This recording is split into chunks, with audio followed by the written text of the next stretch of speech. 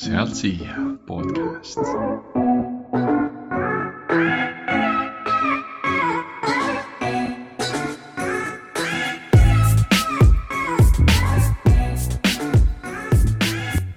Tere kallid kuulajad, mina olen Thomas Tammus ja minuga on Argo Metsaru.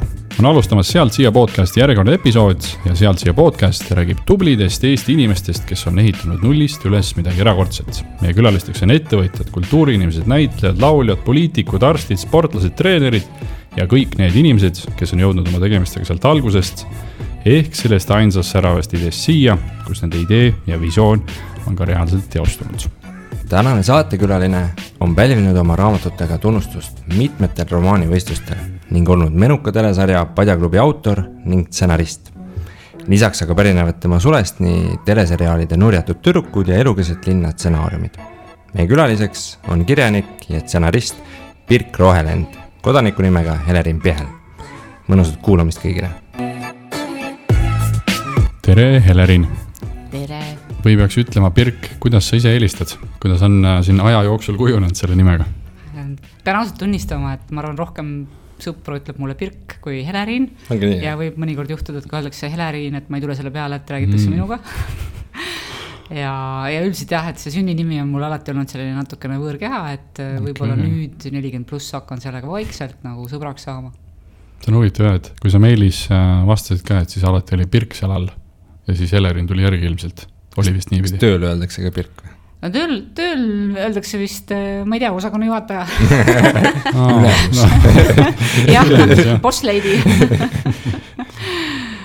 Jah, et muidugi jah, et selle Hele-Riiniga on mingisugune, kuna jah, ma võin backstory't ka rääkida, et ma olen noorem õde ja kui mul vanem õde on Mari-Liis, et siis mina lihtsalt olin midagi, mida tuli sobitada Mari-Liisiga. Ja siis suguvõsa kutsuti kokku, pakkuga mingisuguseid nimesid, mis kuidagi selle Mari-Liisiga kokku kõlaksid ja minust läksid mööda esiteks Lenina, et võib-olla oleks päris naljakas nagu tänapäeval Leninana siin stuudios istuda, kind of isegi camp. Ja läks mööda ka Averiin, kus ikkagi vanemad mingil hetkel said aru, et see kõlab nagu avarii, et võib-olla ei ole palju nimi lapsele. Need kõigile soovitus, et mitte see nimis. Jah. Okei, ja siis lõpuks tuligi Hele-Riin. Jah, et igasugustest hellereetadest ja asjadest kombineeritud. Kunagi ma isegi olen vaadanud seda nimede statistikat, mida Eestis ju tehakse, et ma olen üks neid vanemaid, neid seenior Hele-Riine, et pärast mind on neid väga palju tulnud, aga see on nagu teeraja. Enne mind on neid üsna vähe. Influencer, võib öelda. Trendsetter. Jah, täpselt. Aga selge, siis me teame, et võime sind mõlema nimega kutsuda. Et kui sa Hele-Riini peale ei reageeriks meie küsimusele, et siis me ütleme Birk. Aga igatahes suured tänud üldse, et sa võtsid aega ja tulid siia meie hubasesse stuudiosse, kui võib nii öelda, ja oled valmis oma lugu jagama. Ja muideks kuulajatele ka, et Birk, sinu raamat Mina Mortimer, see oli su esimene raamat, on see õige? Jah. Oli jah.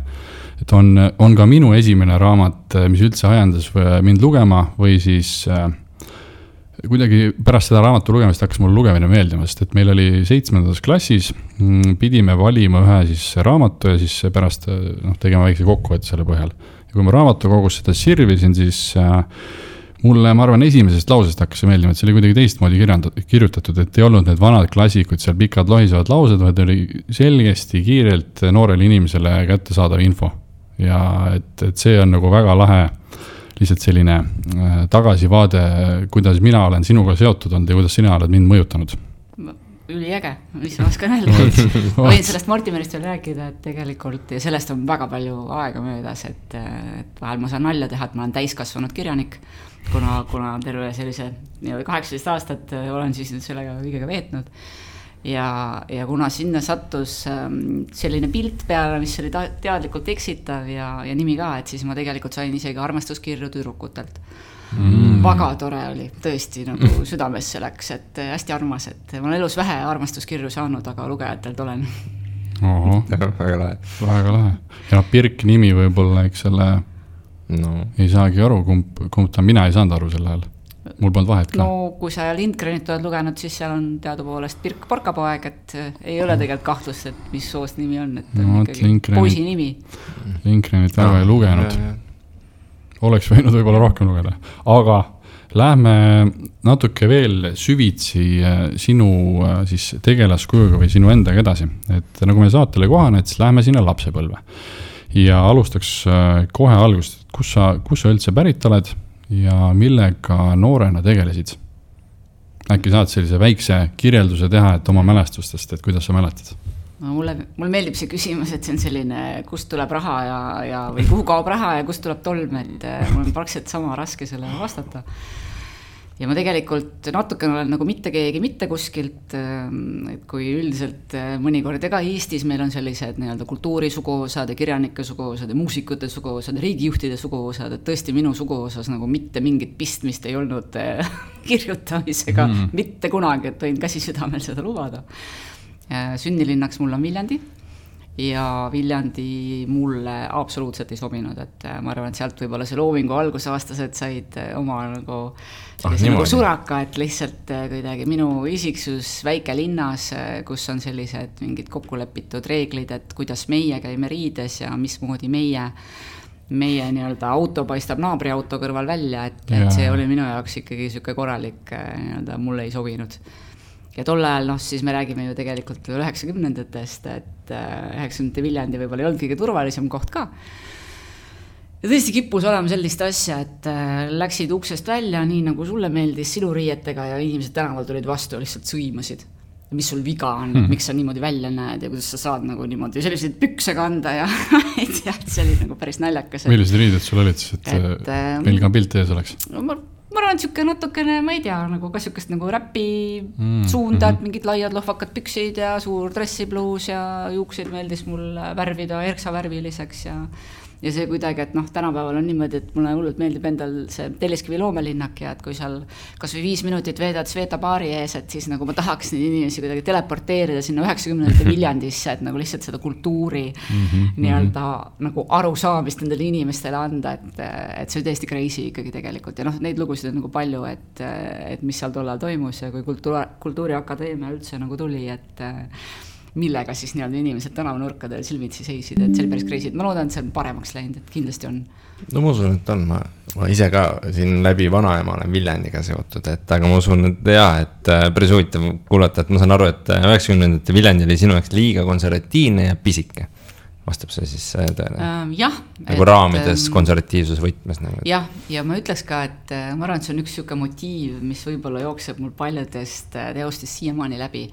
Et nimetaksin seda niimoodi, et kui sa nii-öelda elad ja võib-olla just sünnid, et täna ju täiskasvanud inimesena jumala eest, et ükskõik pole nii väikest kohta olemas, kus ei saaks ennast mugavalt tunda. Aga kui sa sünnid sellisesse väike linna või külasse, et siis kuidagi su mõtteruum on samamoodi nagu hästi pisike, et sa kogu otsid selles pisikeses mõtteruumis endale kohta, et kus inimesed nii-öelda, ma ei tea, et isa töötas saekaatris ja vanaisa töötas saekaatris ja mis mõttes sa nagu ei lähe saekaatrisse tööle, et nagu saekaater ongi ju see nii-öelda elu tipphetk ja et ongi, et saaks selle oma mingisuguse kindla auto või ma ei tea, teksapüksid kas või on ja et see tundub nagu selline nagu kohutavalt suur väljubel saavutus elus, aga tegelikult, et kui sa tahad teha midagi, mis on hoopis midagi muud või et sa nagu igal sammul nagu põrkud sellega, et lihtsalt arvatakse, et sa oled segane, sul on midagi viga, et sa oled katki peast, et miks sa selle saekaatriga rahul ei ole, et kõik ju käivad nagu,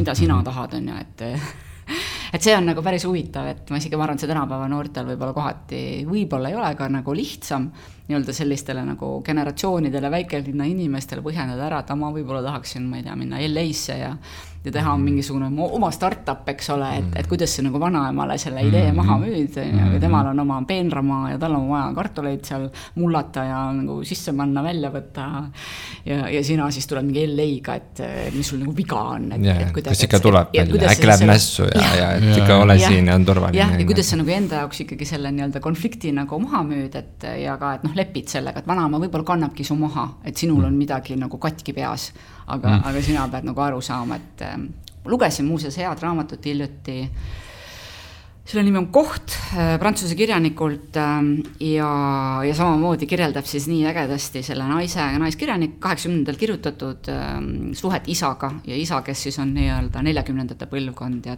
kuidas läbi selle teksti on võimalik aru saada, et see naine saab aru, et see isa ei saa temast kunagi aru ja kuidas ta nagu lepib sellega, et kuidas saab leppida inimesega, keda sa armastad, teades, et tema jaoks sa mitte kunagi ei muutu nii-öelda omaks, sest sa oled alati võõras, sul on mingid teised vajadused, soovid ja alati teie vahele jääb selline nagu nähtamatu sein, et ilus motiiv. Aga millega ma tegelesin, vabandust, kipun niimoodi, täpselt niimoodi rääkima, jah? Ei, väga head mõtted. Millega ma tegelesin oli see, et kuna minu kodu ei olnud koht, kus tahaks olla, isegi mõtlesin, ma võin veel kirjeldada seda, et seal Viljandis me elasime niimoodi, et kuna mu ema oli psühhiaater, ja ju neid korterid tollal jagati kuidagi nagu nende tööde loogikaga ka, siis tõesti minu magamistoa aknasse paistis Jämeala haigla. Okay. Ja ma teadsin nii-öelda, et kui ema tööle läheb, ma sain jälgida, et kuidas ta on nagu seal mingi suur põld meie maja ja Jämeala vahel ja keskhaigla vahtis teisest suunast peale. Et siis ma nägin, kuidas ema nii-öelda üle põllu nagu sinna hullumajja kõnnib on ja siis kui õhtu hakkas on 5 kätte saama, et siis samamoodi väikse lapsena kõõlusin seal akna peale, et millal siis nagu ema üle põlla nagu hullumajast tagasi koju tuleb, et kuidagi lihtsalt selline täiesti ka nagu mingi teise dimensiooni mälestus, et tänapäeval ilmselt nagu ükski laps ei suuda aru saada, et selline maailm eksisteerib. Ja kodu meil ei olnud tore, et kuna meid siis jumal teab, mis meid tabas, et ju meid tabaski see nõukogude mentaliteet, et inimestel on ainult nii-öelda töö ja riigi teenimine ja lapsed kasvatab ka riik ülesse ja kõik naabrid, eks ole, peavad sinuga rahul olema, aga see, mida sa ise tunned, et see ei ole üldse küsimus, see pole kellegi asi.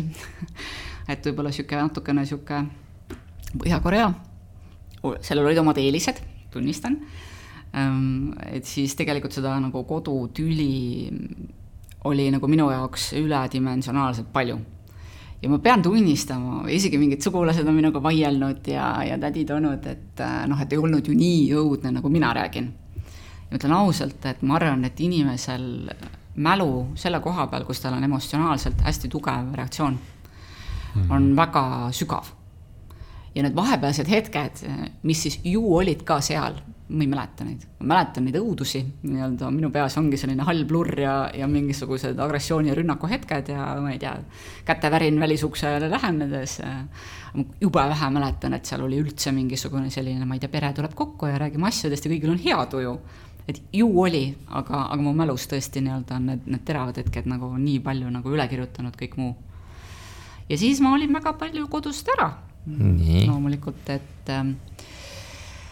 näiteks olid hobiringid ja tagasivaates tol ajal tundus natukene endale ka nagu crazy, et ballett, siis oli muusikakool, klaverimäng, siis oli mingisugune võistlustants, siis oli juba mingisugune aeroobikalaadne toode, siis oli väitlusklubi, siis oli karate, siis oli võrkpall, kas ma unustasin midagi veel ära, näitering, et mul juba algus läks meelest nagu alati palju. Nagu, kus sa mõtled, et täitsa haige nagu, et kas oli kõik korraga või oli ikkagi mõned olid paralleelsed ja mõned olid üksteise järel, aga alati oli koorilaulus, olen hästi palju nagu õudselt palju olen laulnud koorides, tundub jumala veider, aga ka, et tõesti, et ja tollel hetkel tundus endale ka, et see ongi selline nii-öelda, et sa otsid endale mingit kohta kusagil mujal väljaspool kodu, et mitte kodus olla.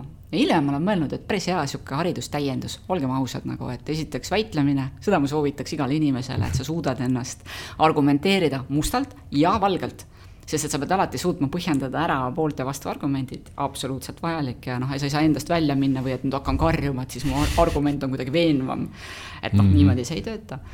Muusika, tants tegelikult on sellised asjad, mis võib-olla ongi see, ma ei tea, harmoonia leidmine, üldse kuidas oma kehaga ikkagi mingis mõttes nagu kontakti saada ja õppida nagu seda tajuma. Ja mis seal veel huvitavat oli, ühesõnaga, et klaver, ma olen ka mõelnud, et seda ma õudselt vihkasin. Siiamaani on nagu õudselt vihkan. Õhtas on 30+ aastat nagu õudselt vihkan, sest sunniti nagu tõesti niimoodi, et mina nutsin. Ema istus kõrval, kivi nagu peas, pead, sest et jah, temal oli mingisugune oma kompleks, et see oli ainus asi, mida ta ei suutnud, oli laulda. Ja siis kõik teised pidid. Ja ma tean, et isa valikul oli see oluline argument, et laulab. Et kui teil kunagi teete elukaaslase valikuid, siis ma soovitan nagu mitte valida inimene, kes pelgalt nagu kompenseerib su kompleksi, üsna kehv valikuolus. Aga ta tõesti laulis ka. ja sellest ma ei ole lõplikult üle saanud, aga ma olen mõelnud, et see mul aidanud elus üsna rahulikult teha asju, mis absoluutselt ei meeldi. Ja ma võin neid palju teha, iga päev teha, nagu et tõesti see kõige vastikum koristamine, see kõige nürim mingisugune, ma ei tea, tulevad õpikud, on vaja neile paberid ümber panna, mul on 2 tütart, et ma suudan need ära teha, nagu ma ei prokrastineeri, sest et nagu mind on treenitud terve lapsepõlv tundide kaupa tegema asju, mida ma vihkan. See on väga hea oskus. No, üsna raskelt tänapäeval on suht vähe. Jah. Et need vastikud aiamaad ja kartulipõllud ja kõiksugune rohimine ja ma ei tea, mooside keetmine köögis ja purkide kaanetamine, et need nürid tööd, jah, seda siukest nagu sisemise vastumeelsuse ületamist ilma, et sa tunneksid väga suurt emotsionaalset tagasilööki, et seda nagu õpetavad hästi. Et see tuleb jah, lihtsalt ära teha meil ka, jah. Maapoisid ja ma arvan, vist oleme kuskil arutelus või kuskil arutanud ka, et kaitsevägi ilmselt aitab ka sellele kaasa väga palju. Tänapäeva siis noormeestele, et seal on kõik ka sellist tegevust, mis lihtsalt pead ära tegema, muud võimalust ei ole. Et võib-olla jah, et tänapäeva vanemad on ju meie siis kõik saime omad traumad, meie omakorda siis tahaks, et lastel on selline nagu barbimaailm, et kõik on roosa ja ilus ja turvaline ja ühtegi vastikut asja ei ole, aga natuke on karuteene, sest ühel hetkel ikkagi tuleb elu ja seal elus on ikkagi need töölõigud. Ja kellegile pole neid lükata, kui sa oled ise täiskasvanu, et tuleb minna sinna vannituppa ja hakata küürima. Jah, ei tule veel AI või robot, eks ole, et teeb sinu eest ära. Jah. Okei, aga huvialadest rääkides, ehk siis sul oli nii palju huvialasid just pigem sellepärast, et kodus ei olnud nii hea olla? Või oli see ikkagi mingi teistsugune huvi, et ikkagi tahtsid võimalikult palju asju teha ja proovida ja katsetada? Jah, mõlemale. Et ma ütleks, et see mõte ka, et sa proovid võimalikult palju asju, minu meelest on õudselt tähtis. Et võib-olla kuidagi tänapäeval survestatakse või tundub kuidagi, et on olemas mingi, ma ei tea, täiuslik elukaar on ju, ja kuidas sa mööda seda nagu tatsud niimoodi, et täna startup on ju, homme unicorn, ülehomme, eks ole, ma ei tea, Dubai oma saarekene, whatever, et tegelikult nagu selleks, et saada aru, mis sulle meeldib, sa mingil määral pead leppima, et sul tuleb teha ka asju, mis sulle võimule ei meeldi, aga sa saad aru ja see veendumus on meeletult väärtuslik, et see ei ole kaotatud aeg ja see ei ole nagu raisatud energia. Ja teine pool võib-olla tõesti see, et ma olen alati olnud õudselt, nagu uudishimulik on vale sõna, aga mind tõesti kõik huvitab. Et ma võin nagu üksikuid asju mainida, mis mind ei huvita, mind näiteks ei huvita rahvamuusika. Ei huvita. Mul on väga kahju, mind ei huvita ka kampsunite kudumine, tikkimine, õmblemine, söögi tegemine, mind tõesti ei huvita. Et neid tunde ma ei ole panustanud, neid asju ma ei oska. Lapsega õppisime siin, mis klass tal oli, siin eelmine aasta veel oli. YouTube ikka uuesti lahti jälle, kuidas see kudumine siis käib ja kahek tema koob, mina koon on ju päris huvitav tegelikult, et aga jumala eest nagu ilma YouTube'ita me seda keerulist ülesannet ära ei lahenda. Sul oli palju huvialasi küll, aga enne mainisid, et justkui perekonnas sükest kirjutamise asja ei ole tegelikult üldse kuidagi olnud, et aga kas see ka sinna nooruspõlve ulatub, et tegelikult sa avastasid juba suht noorena, et ala koolis juba meeldis kirjutada või kus kohas see sul esimesed alged tulid, et vaatasid, et tegelikult nii-öelda sule pea liigub päris kiiresti ja mõte tuleb, et mis need esimesed võib-olla mälestused sellest on? Ma ütleks niimoodi, et tegelikult kui sul on see, ma ei tea, kui see kunst sind kuidagi mingil põhjuselt sealt universumist on üles leidnud, et sa rohkem veedad aega sellega, kuidas teda ära peletada, kui siis sellega, et midagi luua, et ma võin küll öelda jah, et ma arvan mingi 5 või 4 olid juba sellised asjad, kus ma siis, kuna see klaver oli, et siis ma tegin muusikapalasid, siis tundus, et muusikapala külge võiks teha luuletuse, siis on nagu mingi laulukene juba, siis on ju, ma ei tea isegi mis vanuses võib-olla tekkisid sellised mingid lühijutud, eks need ka saadeti kuskile näidendid. aga ma ei võtnud seda kuidagi, et see oli minu jaoks lihtsalt nagu, ma ei tea, selline nagu tegevus, mida mõni inimene lihtsalt, eks ole, põrgatab palli või mina lihtsalt kirjutasin mingisuguseid tükke ja unistasin ja siiamaani kipuvad laulud tulema, mõnikord hommikul ärkad üles ja mingi neetud laul on peas, et võt see on see ots, kus ma mõtlen, püha jumal, et nagu ma ei taha mingeid laule ka veel enda ellu, et nagu ärge tulge, ärge küsige, ma ei taha seda. Et jah, et kuidagi lihtsalt sulle pähe tekib asju ja siis sa mõtled, et mis nendega teha, kõige kiirem viis neist vabaneda on nad kuidagi ära vormistada ja siis tulevad järgmised asjad sinna pähe. Aga ma ei saa öelda jah, et ma oleksin kuidagi ilmutanud mingisugust võib-olla väga suurit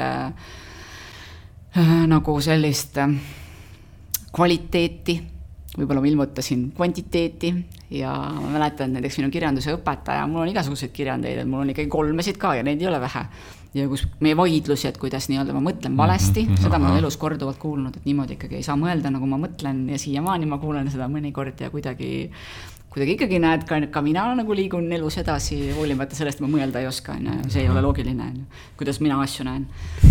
Et noh jah, et isegi hiljem ma olen käinud tagasi oma vanas koolis ja uuesti õpetajaga rääkinud ja see on hästi naljakas, et kunagi ma kirjutasin mingisuguse luuletuse, äkki oli 11 klass ja tead siuke, et veel vaidlesime, et selline, mis see ka veel on, et ei tea, on ju, ja siis läheb mööda, on ju, fast forward 10 aastat on ja lähed tagasi, jaa, see luuletus oi, et juba siin oli tunda, on ju, ei olnud tunda, ma ju mäletan, et ei olnud tunda, et olgem täpsed ikkagi, et ei olnud seal nagu aga mõnikord võib-olla ongi see, et võib-olla minusugune inimene omas ajas oli kuidagi väga palju ajast ees, näiteks võin öelda, et täiesti konkreetne nagu fakt, ajaline fakt on see, et aasta oli siis, ma pakun, võib natuke eksida, 2011, 2012 ja ma kirjutasin näidendivõistlusele näidendi 3 tegelasega, kellel on siis nii-öelda suhte 3-nurk, poiss, tüdruk.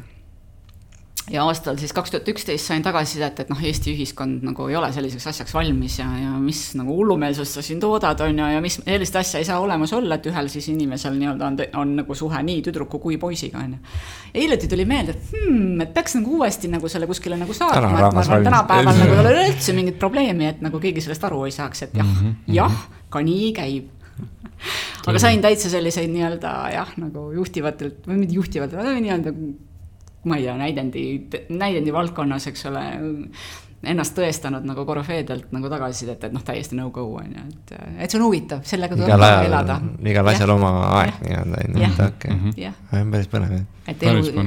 Et niimoodi saab tegelikult ilusti ka nagu aru, et kui palju see elu on, kui kiiresti ta muutub, et ise sa seda ju hetkes ei taju, aga ma ütleks, et 10 aastaga, et see konkreetne asi on küll pea peale keeratud, eks ole.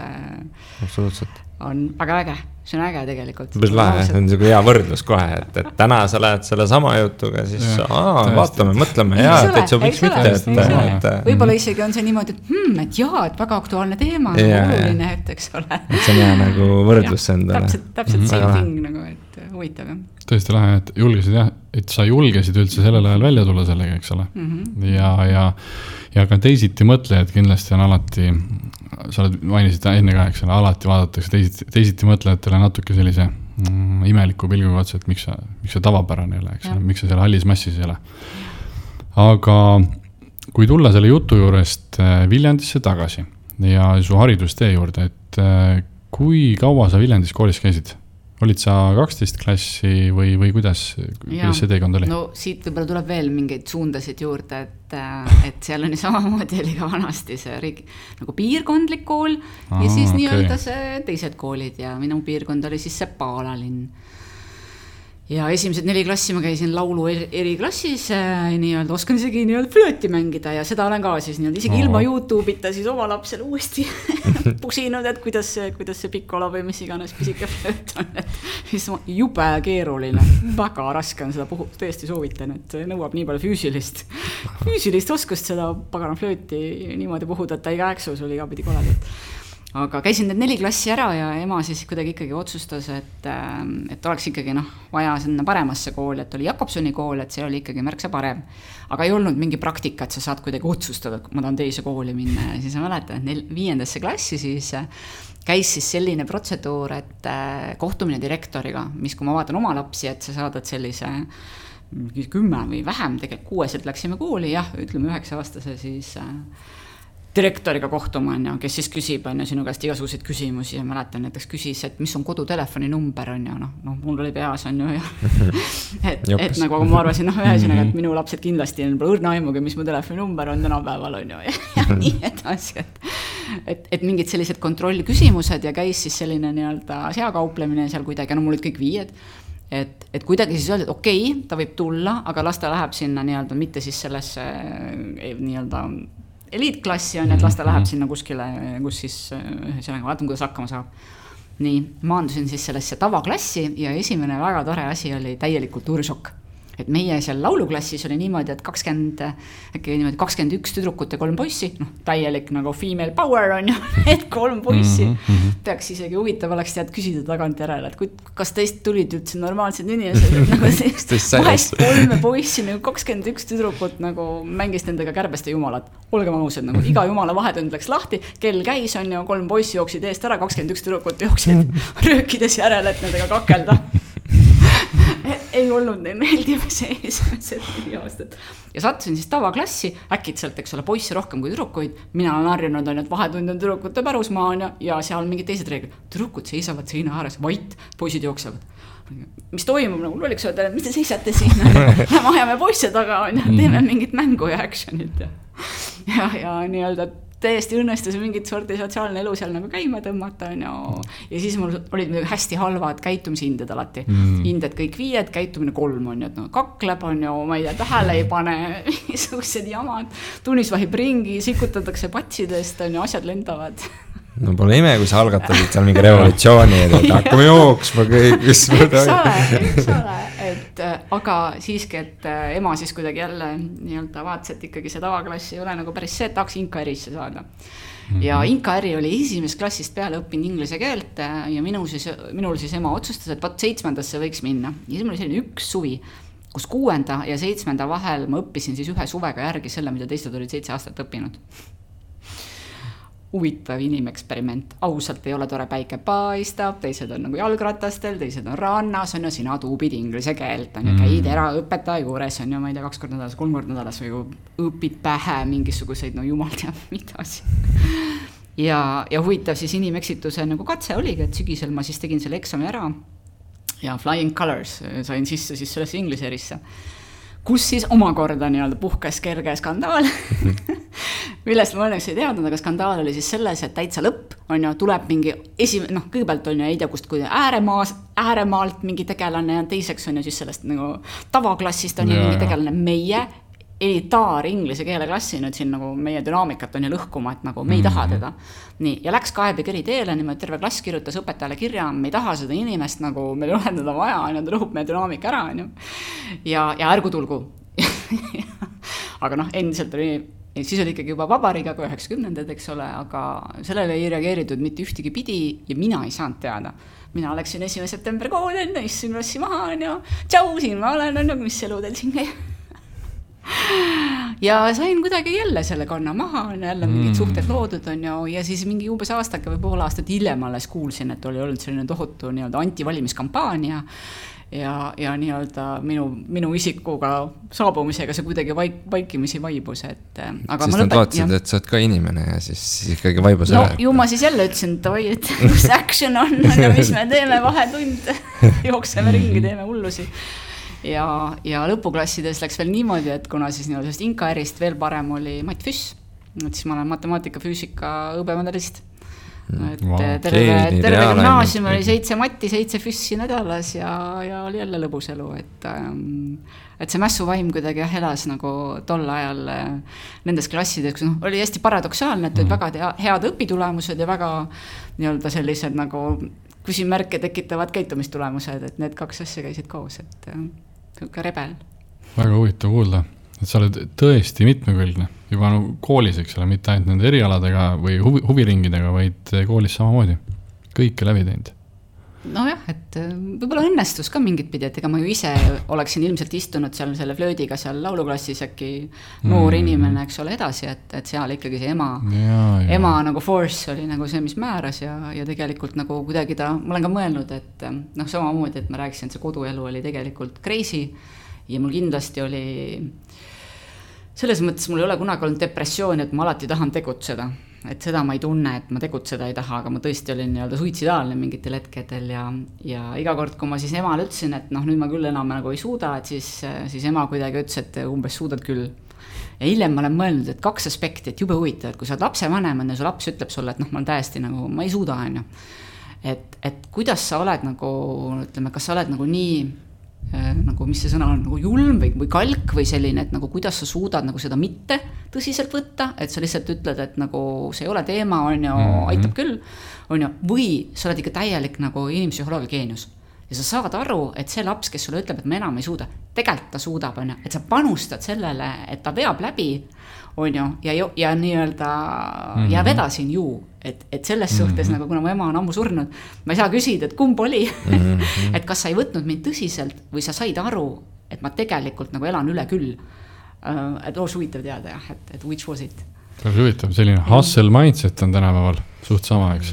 No, ja, ma arvan, et veits siuke X-generatsioon, et siuke läbi tule ja vee on ja et ei lastud nagu kuidagi pehmoks minna kunagi. Ma imestan ikka, et kuna sa oled korduvalt ja avalikult sellest rääkinud, et sul kodus ega jah, et sul väga tore ei olnud, aga et sa suutsid nagu nii headel tulemustel kõrval asju teha, et sa suutsid nagu selle fookuse paika panna ja teha, või see oli üks viis, kuidas enda välja lülitada tõesti nendest asjadest, et mis kodus toimub, et see väljund siis, ma ei tea, heade õpitulemuste minul oli motivatsioon, on ju, võtta seda kui nii-öelda, et sünnid Mordorisse, on ju, kas sa nagu lepid sellega, et orkidid nagu ümbritsevad sind eluaeg, on ju, või sa tõesti saad aru, et kurat, siit peab olema mingi exit way ja sa hakkad seda exit way'd endale ikkagi, ma läksin esimesse klassi ikkagi teadmisega, et ma tahan minna ülikooli, et ma pean ära saama siit Mordorist, et see oli siis selge ja mõnikord mul ongi kahju inimestest, kes ütlevad mulle näiteks, et ma ei leia motivatsiooni, et ma saan sellest nii-öelda mõistusega, ma saan aru ja ma ei soovita kellegile sellist kodu, nagu mul oli, aga ta iial nagu see kodu ei jätnud võimalust, et nagu annan alla ja lihtsalt nagu elan siin nagu karjumises ja agressioonis ja õuduses, et tõesti karjumine on üks asi, mida ma üldse ei talu. Lihtsalt ei füüsiliselt nagu äärmiselt ebameeldiv. Üks küsimus, mis ma olingi endale tegelikult üles kirjutanud, oligi see, et huvitav, et kui sul ei oleks seda keerulist kodukeskkond olnud, et kas sa oled ka vahepeal mõelnud, et kuhu sa oleksid jõudnud oma elus, et siis võib-olla ei oleks nii suurt pingutamist olnud ja võib-olla oleks mingid hoopis teistsugused eluvalikud on. Et kas sa kunagi seda pidi ka oled filosofeerinud või pigem mitte? Olen ja pakun küll, et oleksin elus nagu märksa kaugemal, et tõesti nii-öelda siit oleks tulnud teine Facebook. Okay. Kui ma ei oleks nii palju aega ikkagi pidanud kulutama sellele, et lappida oma psüühikat jumala eest, et esiteks, et jällegi hea või halb, et praegu ju ma arvan, et minu generatsioon päris palju tegeleb selle vaimse tervise teemaga, tegeleb, ma ei tea, suhete teemaga, selle mõtestamisega just nimelt, et nagu mida ma tahaksin ja mis mul on, et seda ma tegin ikkagi 20-ndates nagu täitsa ära. Et ma ei pea inimesi tundma õppima ja mingid asjad said selgeks, aga võib-olla jah, et siis ma nagu saangi aru, et see nagu aeglustas mind siis, kui teised kiirendasid ja võib-olla ma pean mõtlema, et võt pension, eks, et siis here I come, et mingisugused asjad nagu sellel põhjusel alles siis nii-öelda ma saan nagu full power'iga elada. Et see tegelikult ikkagi, ma arvan, see selline just nimelt see, et sa tunned, et sind ei armastata, iga hommik ärkad üles ja küsid, miks ma elan. Keegi ei taha mind siia. Ja ikkagi nii-öelda ärkad üle homme ka üles, sama küsimus on alles, otsidki siis nii-öelda, võib-olla tõesti, et su mõistus otsib siis mingit teist küsimust. Võib-olla sellepärast ma olen nii uudishimulik, et kui ma ikkagi tegelen mingi teemaga, siis samal ajal ma kindlasti ei mõtle mitte millestki muud kui sellest teemast. Ja võib-olla ka töö, mida ma väga armastan teha, on täpselt sama asi, et mõnikord elus ka ausalt, et isegi kui praegu on mingi raske hetk, ikka tuleb. Et mõnikord on niimoodi, et ma võtan ette selle töö ülesande ja ma tean, ma lihtsalt saan nagu välja lülitada ennast nendest emotsionaalsetest küsimustest, mis teinekord lihtsalt on nii keerukad, et sa ei saa neid seljatada, et ja mõnikord ongi, ma ei tea, inimesed, mulle meeldis hiljuti üks artikkel, kus üks 103-aastane naine ütles, et kui talle antaks valida, eks ole, kas ta tahaks uuesti noor olla või ära surra, et ta sureks ära. Ja ta sureks ära sellepärast, et ta tunneb, et tänapäeva inimesed on nii agressiivsed ja ühiskond on nagu kuidagi vägivaldne ja talle ei sobi. Ja ausalt ma arvan, et ikkagi tänapäeval tõesti võib olla seda sellist ongi asjatut agressiooni, mis on ilmselt põhjustatud sellest, inimesed ongi frustreeritud, aga lihtsam tundub seda nii-öelda teiste pähe kallata, kui kuidagi otsida endas seda rahu. Et seda on päris palju ja see on ka kõva aeglustaja jällegi, et kus sa vähekenegi kukud sellesse, et miks inimesed on kurjad, et siis sa võid sinna kukkuda 50 aastat järjest, on ju, mõni inimene kukub sinna koos viinapudeliga, muud kui kukub, on ju. Jääbki kukkuma, jah, et korra küsiks niipidi ka, et võib-olla, et kuulajatel, et selle kodukeskkonnast natukene paremini aru saada, et ma saan aru, et hästi palju oli tülikeskkond oli, sellest ka võib-olla siis see karjumise vastu tõrge, et aga kas seal oli ka füüsilist vägivalda või see oligi pigem lihtsalt siuke hästi pingeline tülikeskkond, et jälle tegelikult väga hea küsimus ja vastus sellele on keeruline. Kui te olete vaadanud sellist sarja nagu Troonide mäng, mulle väga meeldib. Siis lihtsalt ütleme, et see on selline ka hea mudel, kus näidatakse ära erinevad tüpaažid. Et on vägivalla olukord ja kuidas keegi reageerib, on vastavalt sellele isiksuse tüübile väga erinev. Ja ma olin väiksena juba seda tüüpi inimene, et mind ei rünnatud, aga kõiki teisi. Aga kuna ma lihtsalt, ma ei oska öelda ja see on hea ka vaidlus, et mis see on, et mõnikord vaata on mingi filmides ka see, et see mees, kes vahib tiigrile otsa ja tiiger lihtsalt nagu vaatab maha ja jookseb minema. et kas sa nii-öelda oled see inimene, kus siis see agressor tunneb, et ei ole võib-olla hea mõte. Või siis sa oled see inimene, kes käitub kuidagi teistmoodi ja muuseas just see vägivalla küsimus, et ma ütleks isegi, et mul on seda kõrvalt isegi raskem taluda kuidagi ja tõesti see viis elus selle hetkeni, et kus nii-öelda tõesti oli nii-öelda see Raskolnikovi dilemma minu jaoks kirjanduslikult ütleme nimetades, et tõesti, et kas nagu tappa see agressor ära, et lihtsalt, et see ükskord lõppeks see hullus. Ja kus ma olen saanud selle enda sees ikkagi kuidagi läbi mediteerida, et sellises olukorras minust ei ole nagu sellist inimest, et mul ikkagi vägivalda absoluutselt ei meeldi ka ja seda on nagu väga raske, parem oleks, kui seda poleks. Aga ma arvan, et on nagu 2 tüüpi vägivalda ja sellest ka kuidagi väga ei räägita, et üks on see, või vägivallad see jaid, vägivald on parem sõna, et on selline vägivald, kus on põhjus, et näiteks on provokatsioon, see võib olla ka verbaalne, mis nii-öelda kulmineerub kuidagi ja siis muutub vägivallaks, eks ole, ja ma arvan, et väga paljud meist on kuidagi provotseeritavad selleni, kus me tunneme, et võt nüüd on sõnad otsas on ja lihtsalt tahaks on minna füüsiliseks. Aga olemas see vägivald, kus sa võid olla nagu, sa võid kikivarvul käia naeru näoga, eks ole, tibupojakene olla nagu, ja sa ikkagi saad, eks ole, kõikide võimalike nagu verbaalsete, füüsiliste, mis iganes rünnakutega on. Ja see esimene minu jaoks on nagu see kõige õudsem, et sul ei ole ühtegi võimalust sellest pääseda, ükskõik nagu kui meeldiv, tore, hea, ma ei tea, kui viitele sa õpid on ja sa tead, et sa nii saad peksa on ja võt see on nagu minu meelest see, et neid 2 aetakse segi on ja et seda esimest, kus see inimene lihtsalt mingis sisemisest frustratsioonist tunneb, et ta peab kogu aeg teistele haiget tegema, et see on see kõige hullem.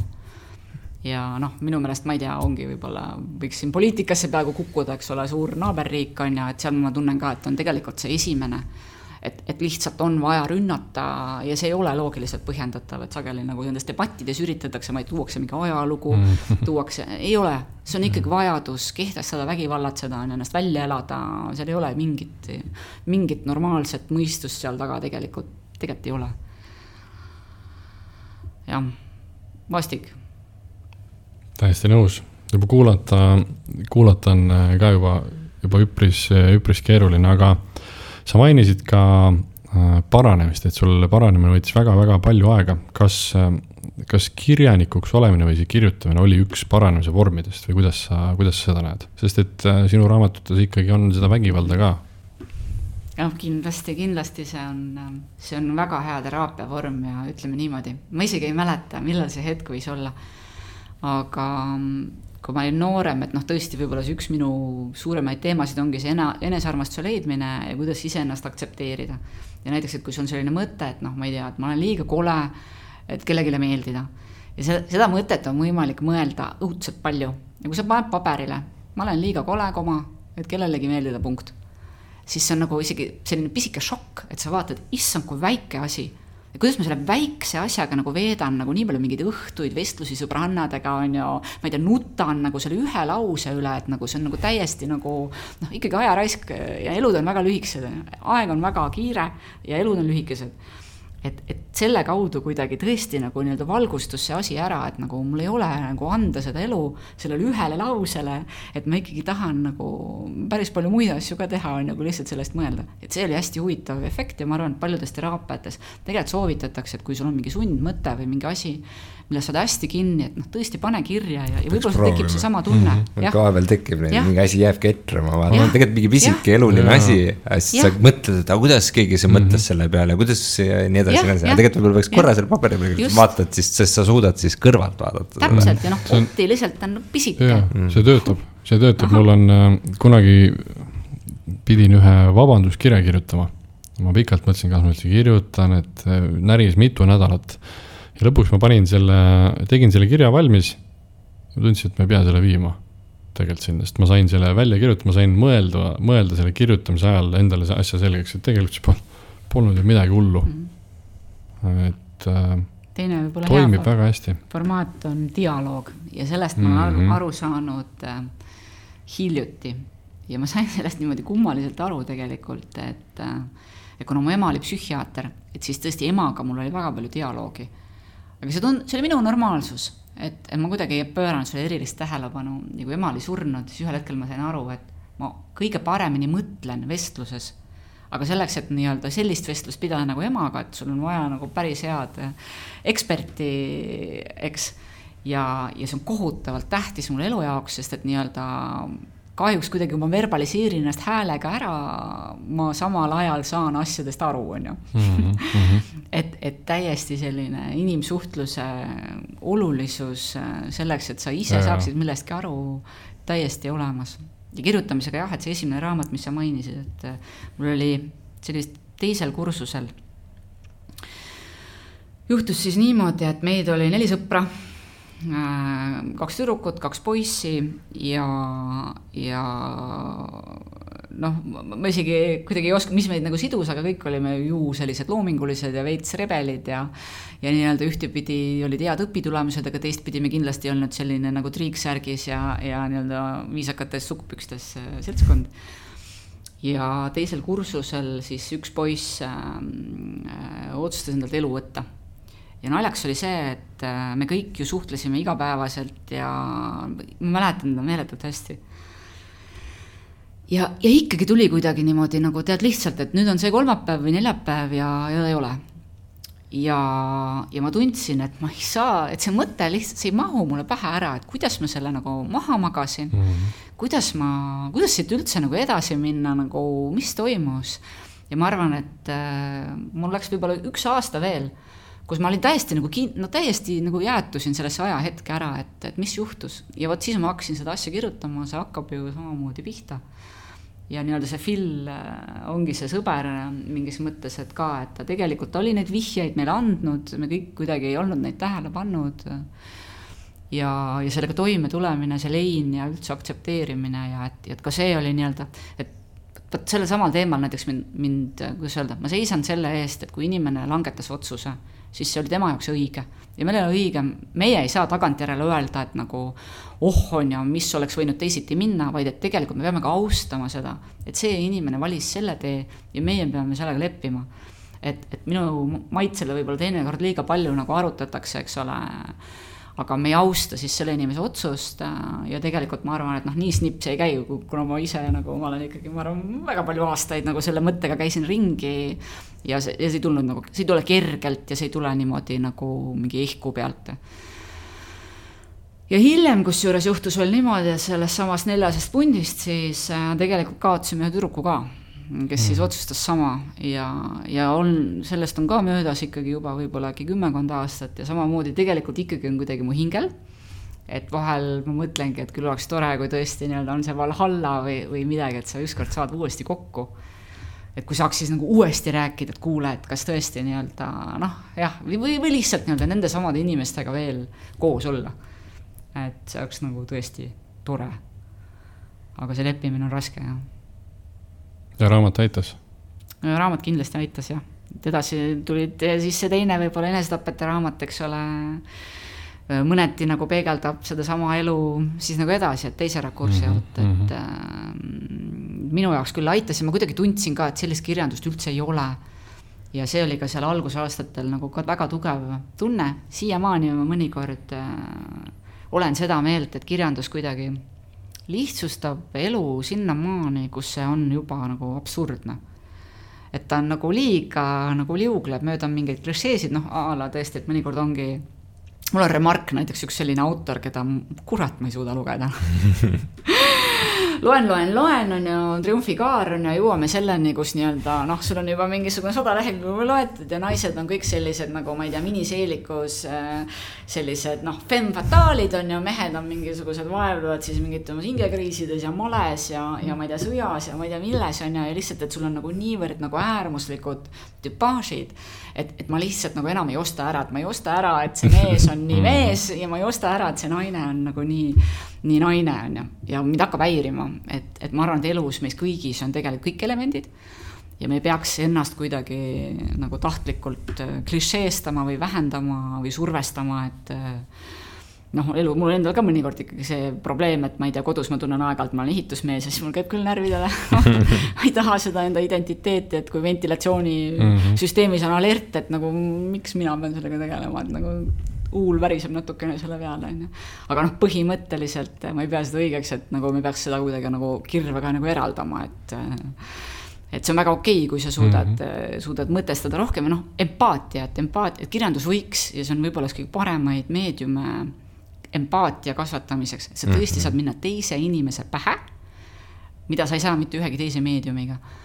Ja see vaatenurkade muutmine, see mul on nüüd viimases 2 romaanis olnud täiesti selline asi, mis kuidagi ma ise ka töö käigus õpin, et stsenaristina ma võin sisse tuua muidugi ongi see, et ühtepidi on see kõik õpetab sulle tõesti nii-öelda väga paljudes erinevates rollides kehastuma, sest sa pead kirjutama usutava vanamehe, usutava noore plika, everything, ja sina elad nii-öelda läbi enda ju kõiki neid nende vaatenurki läbi. Aga vaatajale sa serveerid mingisuguse sellise ikkagi nagu väiksema plaani, kus nagu igaüks on omas rollis. Aga kui ma selle Otto Mülleriga hakkasin neid rakursse keerama, et need samad olukorrad, eks ole, tulevad erinevatest silmadest, et enda jaoks oli ka tegelikult see arusaamine, et me istume 3 laua taga, me kõik kogeme erinevat olukorda, me kõik läheme koju erinevate mälestustega ja see, mida me siit kaasa saime, on nagu 3 tükki asju ja 4. on tegelikult see, mis päriselt oli. Eks ole, sest me oleme interpretatsioonidega koju.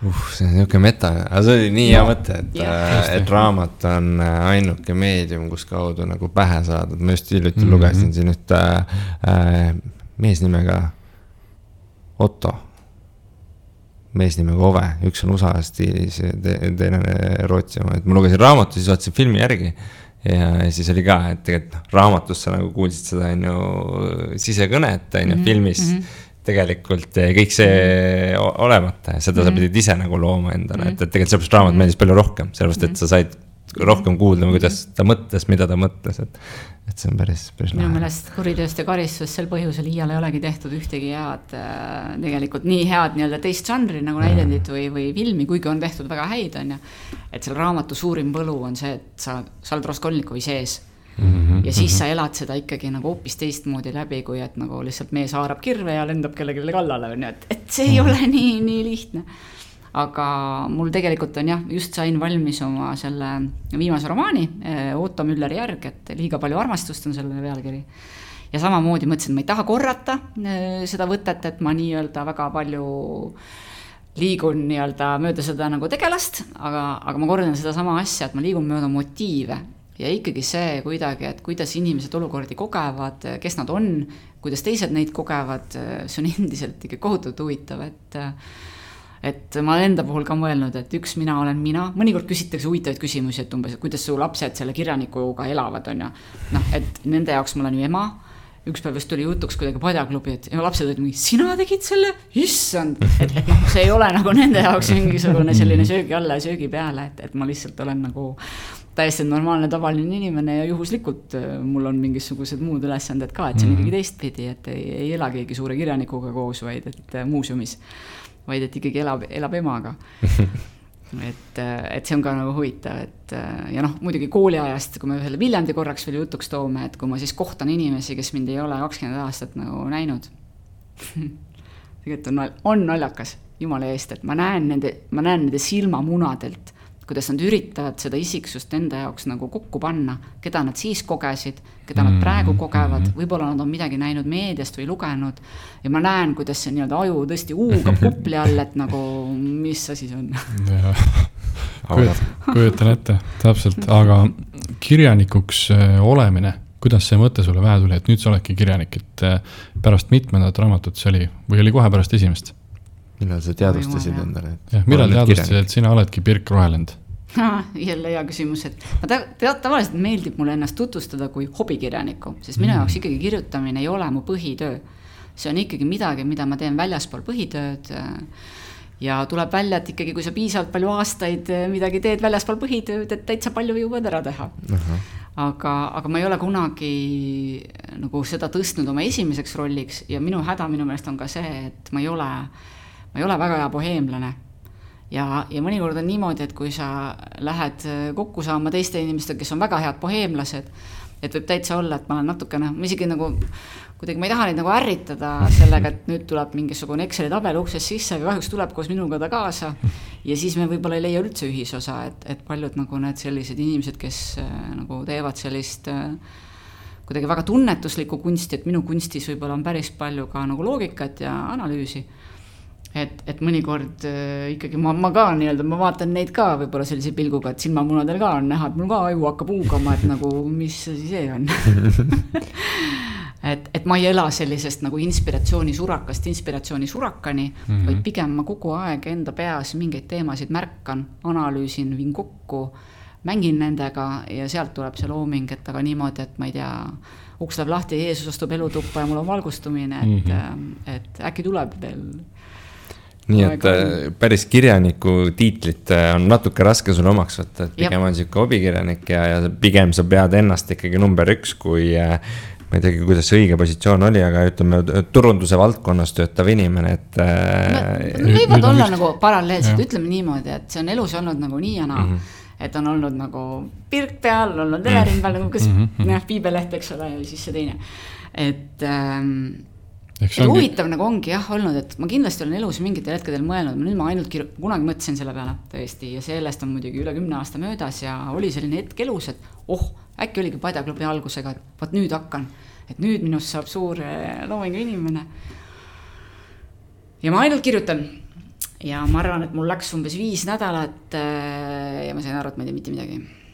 Et kui mul tegelikult ei ole seda info, inimeste probleemide pidevat pealevoolu, mis mul on tänu sellele, et mul on tavaline töö, siis ma kuidagi ei tee mitte midagi huvitaval kombel. Et mul ausalt öeldes mõtleks, minu õudusunenägu on see, et ma istun selles metsatares seal kuskil keset imelisi põlde ja järve silmasid nagu, ja mul on see trükimasin ja ma vaatan aknast välja ja mul natukene tahaks küll vist kuuli pähe lasta, et nagu, ma ei tea, et huvitav mitu päeva läheb, kuni ma tunnen, et ma nagu absoluutselt ei händelda seda olukorda ära, et mul on ikkagi vaja neid inimesi enda ümber ja nemad annavadki mulle seda loomingut. Ma tahtsin ka küsida et sul on vaja neid inimesi ümber, et sealt saada seda inspiratsiooni ja tõenäoliselt mingi karakterid sa leiad, et kas sa ka vahepeal nagu teadlikult võtad seda ette, et näe, ma olen linna peale jalutama, ma olen vaatan jälgin inimesi või see pigem on ikkagi, et näed õpin ja uurin ja ma mäletan, meil esimese see episoodis oli külaliseks Johannes Richard Sepping, kes on meie väga hea sõber ja näitleja ja siis ta mäletan, ta kunagi rääkis, et lavakas oli neil ühe korra siuke kodutöö, et ta pidid linna peal leidma ühe inimese, jälgima teda ja siis jäljendama teda ja siis ma ei tea, kas seal kuskil tunnis nad pidid seda näitama, nii et see võis päris huvitavalt välja kukkuda, kui sa jälitate seda inimest seal liiga pikalt, aga et kas ka kirjanik käib ka vahepeal teadlikult otsimas neid karakterid, pigem ikkagi laseb nendel enda juurde tulla ja elulistest olukordadest. ma isegi ütleks, et mingil määral ma olen natuke rohkem stsenarist kui kirjanik, sest ma arvan, seda stsenaariumitööd summa summarum on olnud rohkem, et ma tegelikult võib-olla nimetaks nagu niipidi ennast isegi nagu esmajärjekorras ja see on natukene ikkagi erinev sellest kirjaniku tööst, et see on nagu rohkem selline nagu teamwork ja sa oled rohkem selline nii-öelda üks lüli mingis ahelas ja hästi avatud just nimelt sellele, et mis on režissööri visioon, produtsendi visioon, ma ei tea, publiku ootused. Et ma olen hästi harjunud nagu selles nagu niimoodi mõtlema, et kirjanik minu jaoks, et võib olla ka suurepärane kirjanik. Üks kirjanik selline on, kellel on raamat nimega Vestlus Sitsiilias ja terve see raamat on tõesti nii-öelda, seal räägitakse sardiinidest, seal räägitakse sidrunitest ja siin ei ole mitte midagi, eks?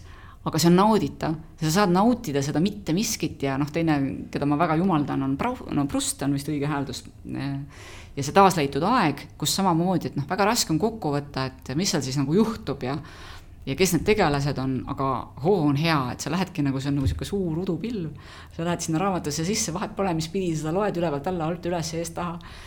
Ja sul on mingi atmosfäär, aga nagu see stsenaariumi maailm on tegelikult selline, kus sa ikkagi, see on ikkagi nagu Lego maja mingis mõttes, et sa ikkagi elementist ehitad selle terviku kokku ja ma olen treenitud nagu niipidi mõtlema. Aga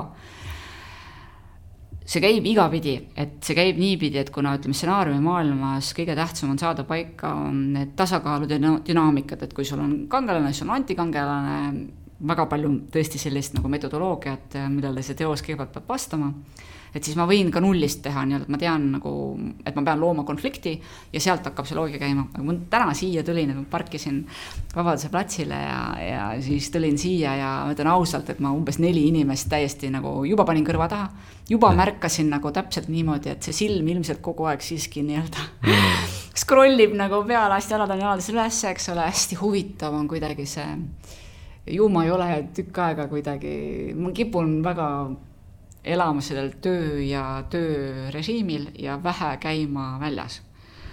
Ja hästi huvitav oli kuidagi tajuda, et see tõesti see kontrast, et tuli üks vanem daam, on ju vaatas sinna prügikasti sisse näha, eks ole, mis maailm see on, kus tema elab, on ja läksin juurde, andsin 10 eurot, mõtlesin, tead, nii tore, saad nii väikse asjaga inimesele nagu rõõmu teha, on ju.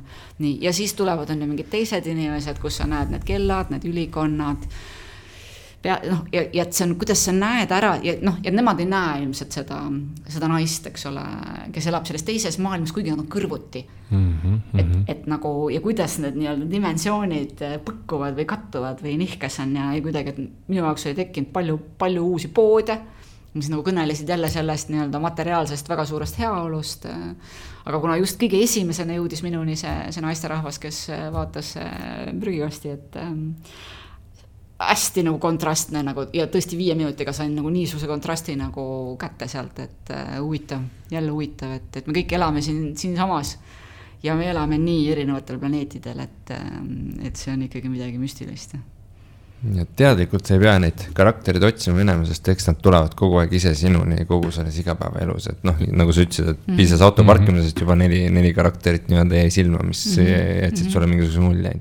Ja sa oskad nii-öelda seda nii-öelda maailma niimoodi ka vaadata, et need karakterid, et ongi nagu sa mainisid, eks ole, need ärimehed, nad ei oskagi võib-olla niimoodi vaadata, lähevad oma silmaklappidega kõnnivad ja järgmise nii-öelda selle to-do listi taski juurde ja nii edasi. Ja ma mõtlen, et neid karaktereid ongi tulnud sinu sellest nii-öelda tavaelust ka päris palju, eks ole, et sa mainisid, kus see Mortimer saigi alguse, kui sa olid ülikoolis, äkki natukene räägid, kuidas sa oled jõudnud turundusmaailma ja TalTechi IT-juhiks, et mis karaktereid ja mis teekonda sa nii-öelda selles tavaelus läbi oled käinud? Tegelikult ma olen küll turundus- ja kommunikatsiooni osakonna juht, aga et kuna minul on ka e-kanalite keskused, et siis jah, me ka arendame veebi. Võtan sõnad tagasi. Selles suhtes väike korrektuur, et jah, aga ei ole olnud loogiline teekond ja mõnikord töövestlustel või CV-sid koostades ma teen valikuid. Et ma ei taha inimesi üle koormata täpselt sellega, et nad hakkavad nagu üritama seda puslet peas kokku panna ja pusle on natuke liiga suur. Et mu esimene haridus on geenitehnoloogia, kust siis need sõbrad ka... Geenitehnoloogia, kordame, geenitehnoloogia. Juba läks see pusle keeruliseks. jah, aga et ütleme niimoodi, et esimene on geenitehnoloogia, kui ma selle olin ära lõpetanud, siis ma paar aastat õppisin füsioteraapiat, sest et ma olen ka treenerina töötanud palju aastaid. Backstory siis sellele, et oled nii kole ja paks ja jõua isegi 100 meetrit normaalselt joosta, on ju, fast forward, jah, jõuan küll. Et oli väga hea trip enda jaoks, et kui sa tegelikult tunned, et sul on mingisugune asi, mis sind tõmbab alla ja sa näed, et on võimalik seda teemat enda jaoks muuta, kohutavalt hästi mõjus tegelikult nagu ikkagi selle enesetundele, et tulla sellest paksu nohiku kuvandist välja ja tõesti mis motoshow'l ära käia, et nagu ühesõnaga enda jaoks muidugi ka täitsa crazy, et aga lahe on vaadata mõlemaid otsi ja kunagi paar aastat tagasi lugesin, kui tuli see Eia uue tüdrukune, siis ma ka mõtlesin, et ma olen alati elanud kui see mitte ilus tüdruk ja alati näinud palju seda poolt, et millest kõigest sa ilma jääd ja kuidas sa tahaksid, et mind ei ole mitte kunagi ühelgi peol kutsutud tantsima. Ja kui ma võin üleskutse teha, et juhul, kui te mind kunagi peol märkate, et nagu, see oleks nagu first, et pange tähele. et ühesõnaga et siis sa kuidagi ei märka seda teist nagu poolt, et seda ilusa tüdruku elu ja ma lugesin selle Eia romaani läbi ja mõtlesin, issand jumal, millest ma olen pääsenud. Ma olen pääsenud nagu kõikidest ahistamistest, ma ei tea, kuskile nagu milleski mulle keegi ei ole mulle midagi peale surunud, nagu never happened, on ju. Et on täiesti võimalik vaadata neid samu olukordi mõlemad pidi, on ju. Leidsin põhjust õnnelik olla. jah, aga ühesõnaga siis ma jõudsin selle oma ego lappimise ja füsioteraapiani ja mingil hetkel ikkagi otsustasin, et see ei ole ka kuidagi ikkagi hakkab nagu, ei ole päris see ja võtsin füsioteraapia, ja tegelikult juba geenitehnoloogia kõrvalt hästi palju aineid katse-eksitusmeetodil, meeldib ei meeldi, on ju. Geen oli niimoodi üles ehitatud ja on tänapäeval ka, et ta on ikkagi väga tehniline, keemiakeskne, molekulaarne mikroorganismid. Aga võtsin psühholoogiat, võtsin patoloogist anatoomiat, semiootikat, politoloogiat, you name it, eks ole, kõik, mis vähegi tundus huvitav, lihtsalt nagu rõõmsalt käisin mööda kursuseid, saingi aru, et kõik peale rahvamuusika. Ma võin igale poole minna, kõik on jumala huvitav, hea meelega kuulan, õpin. Ja füsioteraapias sain mingil hetkel ka aru, et see jääb kitsaks. Aga võtsin ühe turunduse loengu ja see loeng tegi mind õnnelikuks. Ma istusin seal saalis ja ma tundsin, vot nüüd läks käima, et kuidagi see psühholoogia, müük, numbrid. Seal on väga palju asju ühes koos, eks ole? Jaa, et need kõik kohtusid ja ma arvan, et sealt saigi see algus, et ma tegelikult, mu esimene töökoht oli meediaplaneerija. Planeerisin Coca-Colat kusjuures ühe esimese kliendina ja täiesti crazy, et kohe nagu sul kukub nagu nii suur kõik see maastik, mis seal taga on, nemad ju tõesti teevad kõike kvaliteetselt, tihedalt, väga hästi läbimätestatult, et sealt maalt ma nagu enam sellest turunduse konksust nagu lahti ei saanud ja läbi elu siis nüüd ma olen siis jõudnud sinna, et kus mõned aastad tagasi tegin endal digimuutused ettevõttes magistri ja praegu olen tegelikult MBA-s ehk siis ettevõtlikus juhtimises ja esimest korda elus ma tõesti õpin turundust. Et ma olen seda küll juba 15+ aastat nagu teinud erinevate nurkade alt, aga nüüd ma siis võtan ilusti selle teooriaga sinna kõrvale ja juba oli esimene hetk, et näiteks tänapäeval päris palju vaieldakse ikka veel selle üle, et ma ei tea, et sul on mingi lojaalne klient, et võib-olla te ka näiteks kujutate, et teil on lojaalne podcasti kuulaja, on ju, et forget it. Olemas, et 20 aastat tagasi tegelikult oli olemas ilus turundusteooria, mis ütles, et me kõik switchime. Ja see ei tähenda, et kui ma nüüd praegu otsustan, et ma ei võta seda Coca-Colat, ma võtan täna Fanta, et ma olen kuidagi kadunud klient ja et mind peaks natukene nagu vihkama ja kuidas ma nüüd nagu reetsin oma südamebrändi ja mis mõttes nagu ma niimoodi käitusin, vaid see on täiesti normaalne, et see on mingi tõenäosuslik osa meie käitumisest ja väga suur tõenäosus on, et mul on uuesti tagasi. Et kui see 2 podcasti saadet ja vahele, et 3. ma nagu ikka kuulan jällegi ja ei pea ei pea seda niivõrd mustvalgelt vaatlema, eks ole, et on või ei ole, sest et tegelikult on kogu väike kvantmehaanika, et on ei ole tõenäosuslikult. See on tegelikult see. Coca-Cola grupp, eks ole, läheb selle sama psühholoogia kaasa, eks ole, sellepärast osteti ära ka linna see kali siin Eestis kunagi. Jah. et see, ma arvan, human nature on see, et sa tegelikult ei taha nagu olla selline padu lojaalne, võiks suhtemaastikule jube huvitava ülemineku teha, on ju. Et kuidas see monogaamne suhe võib-olla ikkagi nii-öelda, ta on ikkagi raske mingis mõttes, sest meie human nature on ikkagi nii-öelda natukenegi nagu ühe silmakesega, natukene vaadata sinnapoole, on ju, et lihtsalt võib-olla ongi uudishimulikkus või vahelduse otsimine, et see tegelikult on väga inimlik. Ja siis võib-olla nagu Jan Uuspõld on ja switchid ikka tagasi. Korra käid ära. Tõsi. Tervitused Janil. Aga väga lahe su teekonda kuulata. Ja me oleme jõudnud nüüd, jah. Ma tegelikult tahtsin, sorry, nüüd on see kati koht on aga, et sellest elukestvast õppest võib-olla paar sõna mainida, et jälle mõnikord inimestel tundub, et jälle, et mis sul viga on, ju, eks sa kogu aeg käid ja õpid. Et minu meelest tänapäeva maailma kõige ägedam kogeda ongi siis, kui sa sellega kaasa arened. Et mingid asjad tekivad nii kiiresti, sama nagu võib-olla AI, podcastid, olgem ausad, 10 aastat tagasi, ma arvan, et keegi oleks aru, et raadiot, miks sa seda kuulad. Et need tekivad nii kiiresti, et on hea tegelikult nii-öelda saada aru, mis nüüd juhtus, on hea nagu minna kaasa, ja siis sul on võimalik elada meeletult vaheldusrikast nagu rahulduspakuvat elu. Muidu jääd rongist maha.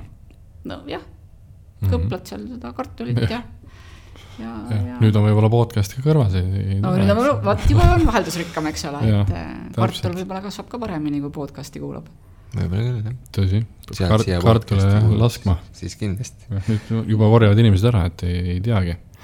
Aga me oleme jõudnud saatega nii kaugel, et me peame hakkama vaikselt otsi kokku tõmbama, kuigi juttu oleks ilmselt siin veel mitmeks tunniks ja hea meelega kutsuksime sind tagasi ka ja sellepärast ma küsingi järgmise küsimuse, mis sul järgmisena plaanis, nii siis Hele-Riinina kui ka Birkina. Hea küsimus, ma ikka pean neid küsimusi kogu aeg kiitma, et mis siis plaanis on? Plaanis on niimoodi, et Birkina just sai valmis siis kriminaalromaan, liiga palju armastust on pealkiri, Agnes ja Gabriel jälle müttavad ringi. Loodan selle siis saada, mitte isegi ei looda, vaid tegelikult on juba kõik on käigus ja novembris tuleb lettidele ja tuleb esitlus ja väga tahaksin tegelikult inimestega kohtuda ja vestelda, kuna selle raamatu teemaks on just nimelt selline minevik ja olevik, et on seltskond inimesi ja me näeme neid 20 aastat tagasi ja täna, et ma arvan, et see tegelikult on jube huvitav teema paljudele inimestele, et kuidas me nagu muutume, kuidas me samaks jääme, kuidas aeg on võib-olla ka täiesti mingeid asju nagu 20 aastaga muutnud. Ja natukene pusime ühte sarja samamoodi, et kuna see Ottoga läks meil väga hästi, et me saime selle esimese välismaa rahaga toodetud asja ära teha, et Viaplay aitas selle meil ära teostada, et siis on natukene ambitsioonikam projekt veel torus, et kui saaks kuidagi niimoodi teostada, et meil on täitsa välismaa peategelane, täpsemaks minna ei taha, aga praegu üritame siis nii-öelda seda, natukene tuleb ka seda Eestit siis jällegi müüa, et meil tegelikult on väga hea kompetentsiga inimesed siin olemas. Aga päris äge oleks teha seda, et kus siis me olemegi siin on kirjutatud midagi, mida siis välismaa inimene usub ja tundub talle ära tuntav ja siis me tõesti oleme jõudnud kuskile kultuurilise ühisosani, mis on päris äge. Päris lahe. Jah, nagu Taani sarjad, eks ole, siin järjest tulevad uued sarjad peale, aga nüüd on vastupideks. Eesti läheb Taani näiteks. Jah. Et tegelikult, ja see on huvitav, et jällegi, nüüd ma natuke kukun jälle vestlema, aga kuidagi, et see nii-öelda tõesti, et sa tuled selle oma, ma ei tea tõesti, et see nõuka osa, ma arvan, minu identiteedis on tegelikult täitsa nagu, see on mahlakas materjali nii-öelda allikas. Ja kuidas ma olen elanud ja mida me nagu oleme siin näinud ja tõesti, et kas tuleb mingisugune idakonflikt, eks ole, kuidas see nagu me istume siin nende meelest, eks ole, täiesti nagu dünamiidi kasti kõrval, eks ole, enda meelest on täitsa nagu elame nagu eile on ja loodetavasti aga et siis otsida seda ühisosa, et inimesed, kellel on täiesti teine tõesti see väli, milles nad on üles kasvanud on ja et nad küsivad, et vau, et tõesti sovi, et ja jällegi, et ütleme, et siin ütlen produtsendile, et minu meelest ütleme mingid elemendid hästi lahedad, et kui ma saan sellest sovietist nagu natukene rääkida on ja tõesti, et mis mentaliteeti inimestele õpetati, et see on nagu Squid Game. et sa vaatad seda, meie ju vaatasime ka, jumala imelik on ju, kuidas see Korea elu käib ja see on sellepärast huvitav, et see on nii teistmoodi. Ja minu produtsent ütleb, ei nalja teed, mitte kedagi ei huvita see mingi sovi, et õudne nagu, ei, on ju. Ja siis saad selle inglase endale toru otsa, on ju, hakkad rääkima, aga kuidas see siis tegelikult oli, on ju, et mis seal eesride taga toimus, et on huvitav, et meie ise peame seda nagu igapäevaks ja need kartulivagusid ja ma ei tea, mida iganes, et poes oli nagu 3 tundi järjekorda ja siis said osta selle ühe pulgakommi või et saiad olid leti peal, igaüks käis ja katsus, on ju. Et siis ei tea, nagu mitu 100 inimest enne sind oli seda saia nagu katsunud, millega sina koju läksid. Et see on tegelikult nende jaoks tohutu väärtus ja põnev, et nagu meie ise ei saa seda, ei tasu nagu nii palju häbeneda, sest see tegelikult on maailmas nagu mingi unikaalne lugu ja unikaalseid lugusid ja otsitakse kõige rohkem, et kõik oskavad seda keskmist nagu hero story't nagu kõigil sellest kõrini, et me tahaks ikkagi midagi, mis on täiesti värske ja pole varem näinudki.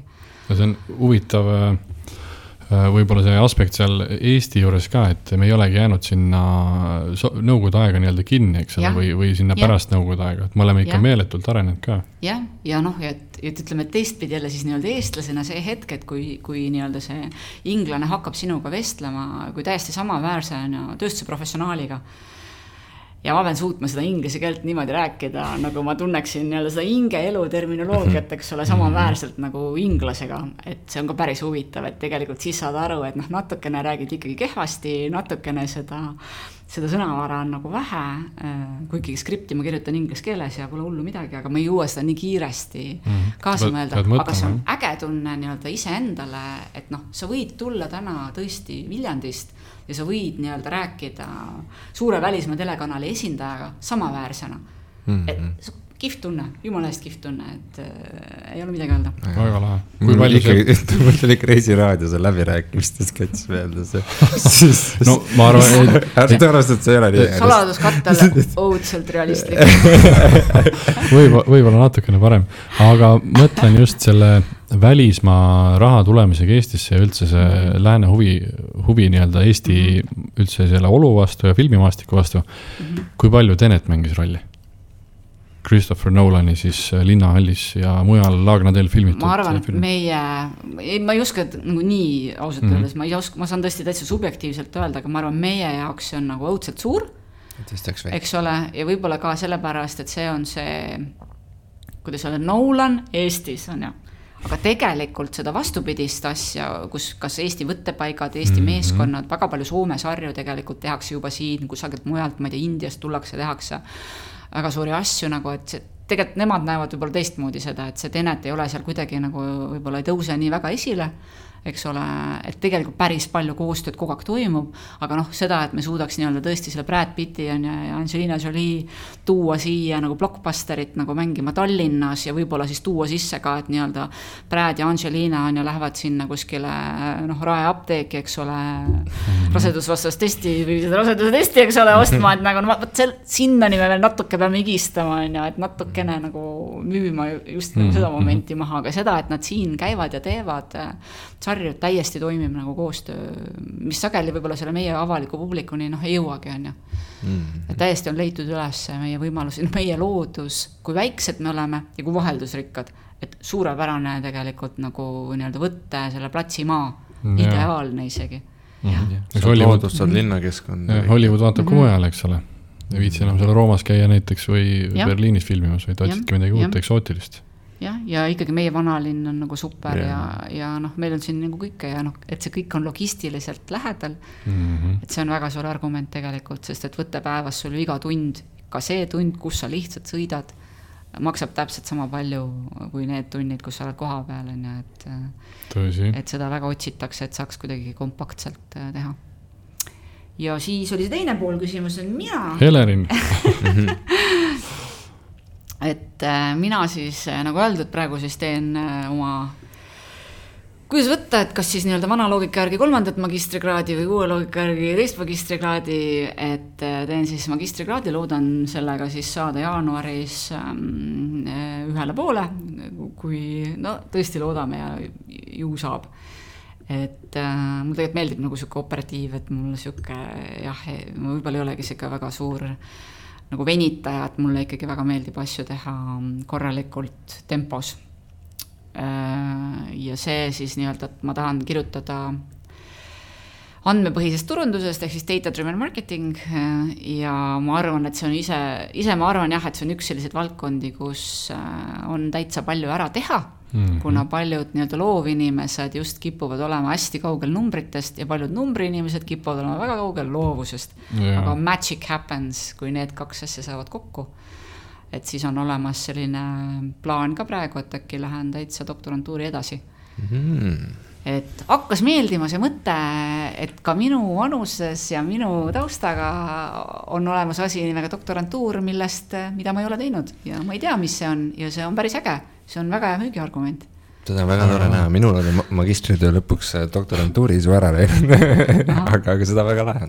Et oled nagu selline põneva fookuse leidnud sealt, mida tahaks nagu edasi. No, ma mainin seda motivatsiooni, et nagu, kui ma näen, et on olemas asi nimega challenge, ma olen müüdud, tegelikult olen nagu, ma pean ennast natuke tagasi tõmbama, sest et juba 90% minu nagu keharakkudest juba lendab nagu sinna poole on ja siis mingi mõistus, mingi tüübid nagu, et äkki on ka mingid riskid nagu, millele mõelda või et nagu, aga mulle kohutavalt meeldib nii-öelda mingisuguseid uusi asju ikkagi teha ja ma olen hästi õnnelik ka, kui nii-öelda mu ajul on materjali, mida töödelda, et see tõesti teeb mind siiralt õnnelikuks.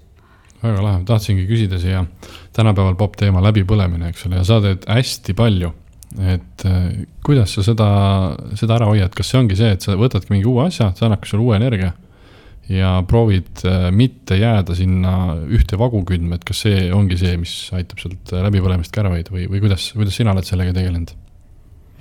Aina kiiremaks muutuvas maailmas. Jah, et mul on mingid sõpru, kes on mulle aeg-ajalt niimoodi tead, iga aasta räägivad, nüüd sa küll põled ja siis kui ütled, et ma tegelikult mingi umbes 10 aastat rohkem tegelikult isegi. Ma kirjutasin vasaku jala reedet, hakkasin kirjutama siis, kui mu väiksem laps sai 1-kuuseks.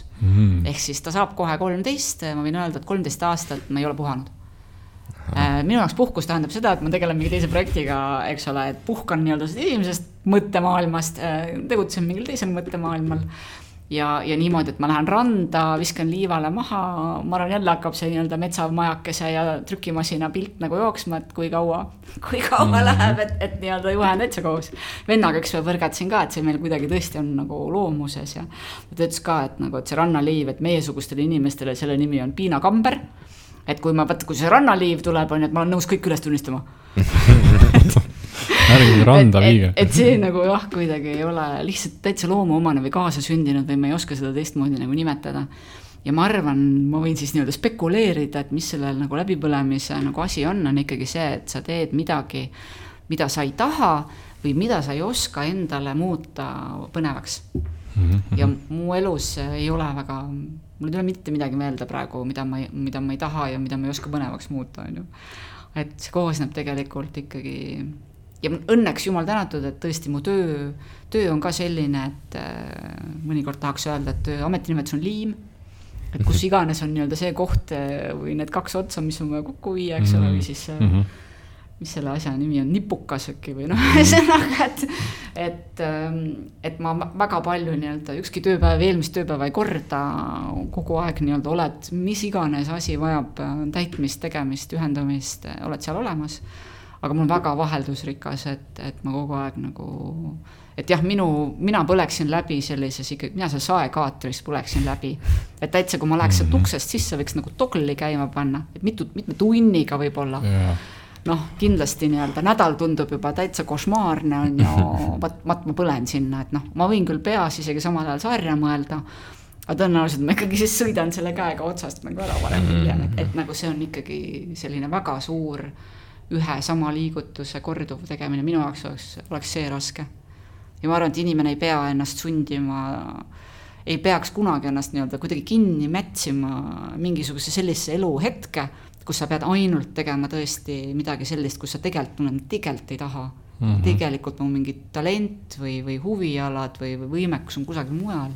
Et siis parem, kui sa ikkagi oled enda vastu aus ja äkki sa saad selle võimaluse teha seda, mis sind tegelikult ikkagi nii-öelda patarei paneb täis on ja mitte ei tõmba tühjaks.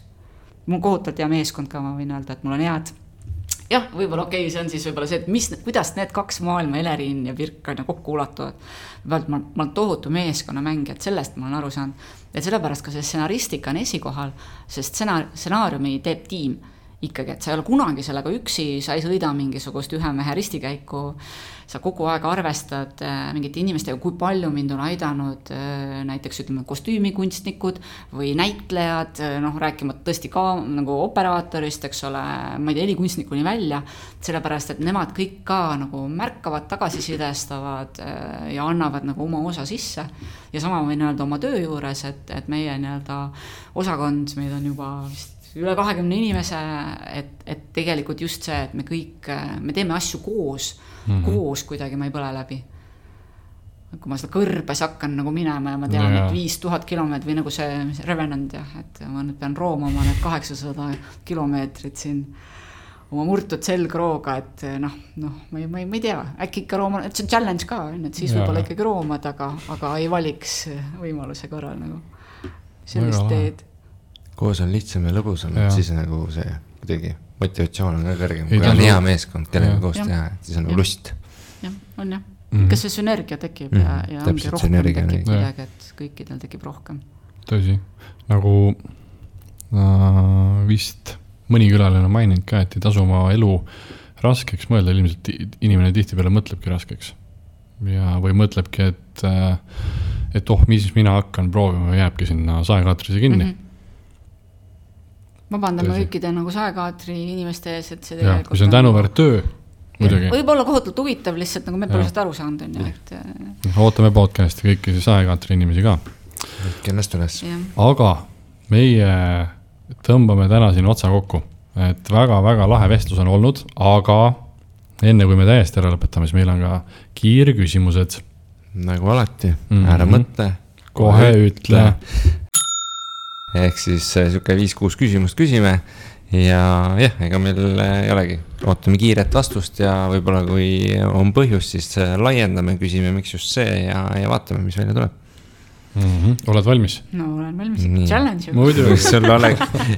Kui sul oleks võimalik omandada endal üks supervõime, siis mis see oleks? Kiiresti peab vastama, jah. Ikkagi nähtamatu. Et saaks veel rohkem käia inimeste kodudes, magamistubades, olla nende elutubade laes kärpsena lambi peal ja vaadata, kuidas see elu käib. Väga lahe. Seda ei hakka isegi täiendama, sa vastasid nii hästi selle ära. Harry Potter oma keebiga.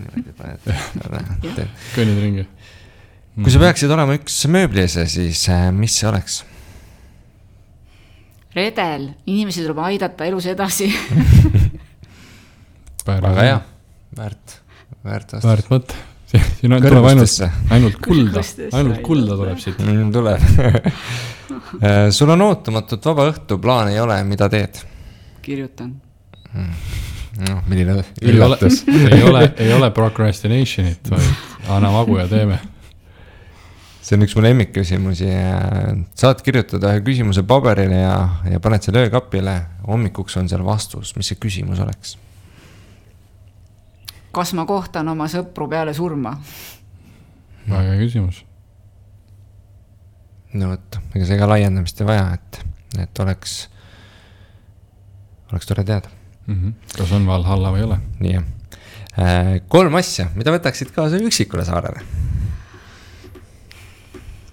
Praegu kohe mineku, auto ootab juba ja sul on 3 asja, võime käia võtmas. Saab? Jaa. Saab. Sa võid panna isegi selle 9, et sõbrad, nii, ja siis võib-olla 2 asja veel. Päris mitu korda on öeldud, et võtan sõbrad kaasa ja siis on veel 2 asja loetud. Okei, nii, sõbrad võtan kaasa noa ja tikud. No plaan. Tahaks öelda.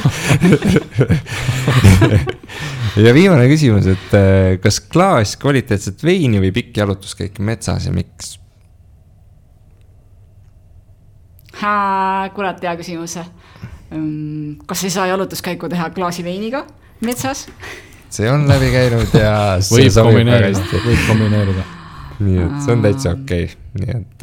jah, jalutus kõik metsas muidugi on pööraselt lahe, ma jooksin suvepäevadel juunikuus metsas, meeletult äge oli, päike paistis, puud lõhnasid, hea tiim oli, tegime 360 challenge'it ja nii-öelda augustis siis maandusin operatsiooni laual, kuna ühtlasi ka tõmbasin oma põlve täiesti puruks.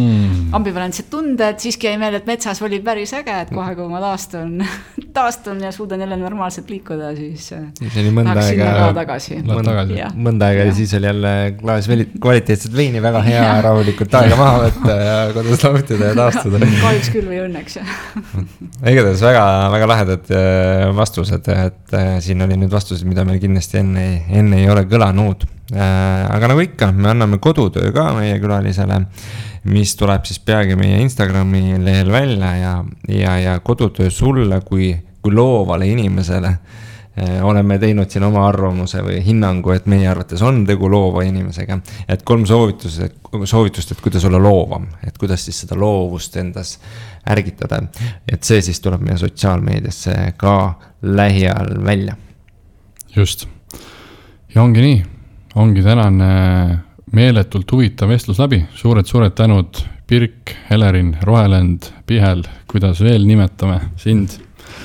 Et ma arvan, meil oli meeletult huvitav sinu teekonda kuulata ja ma usun ka meie kuulajatel, et kuidas üks kirjanik, meil ei ole kirjanikene käinud, et kuidas üks kirjanik või siis hobikirjanik, nagu sellest nimetavad, või stsenarist ja et kuidas tema elab ja kas kirjanik siis ka teeb päris tööd.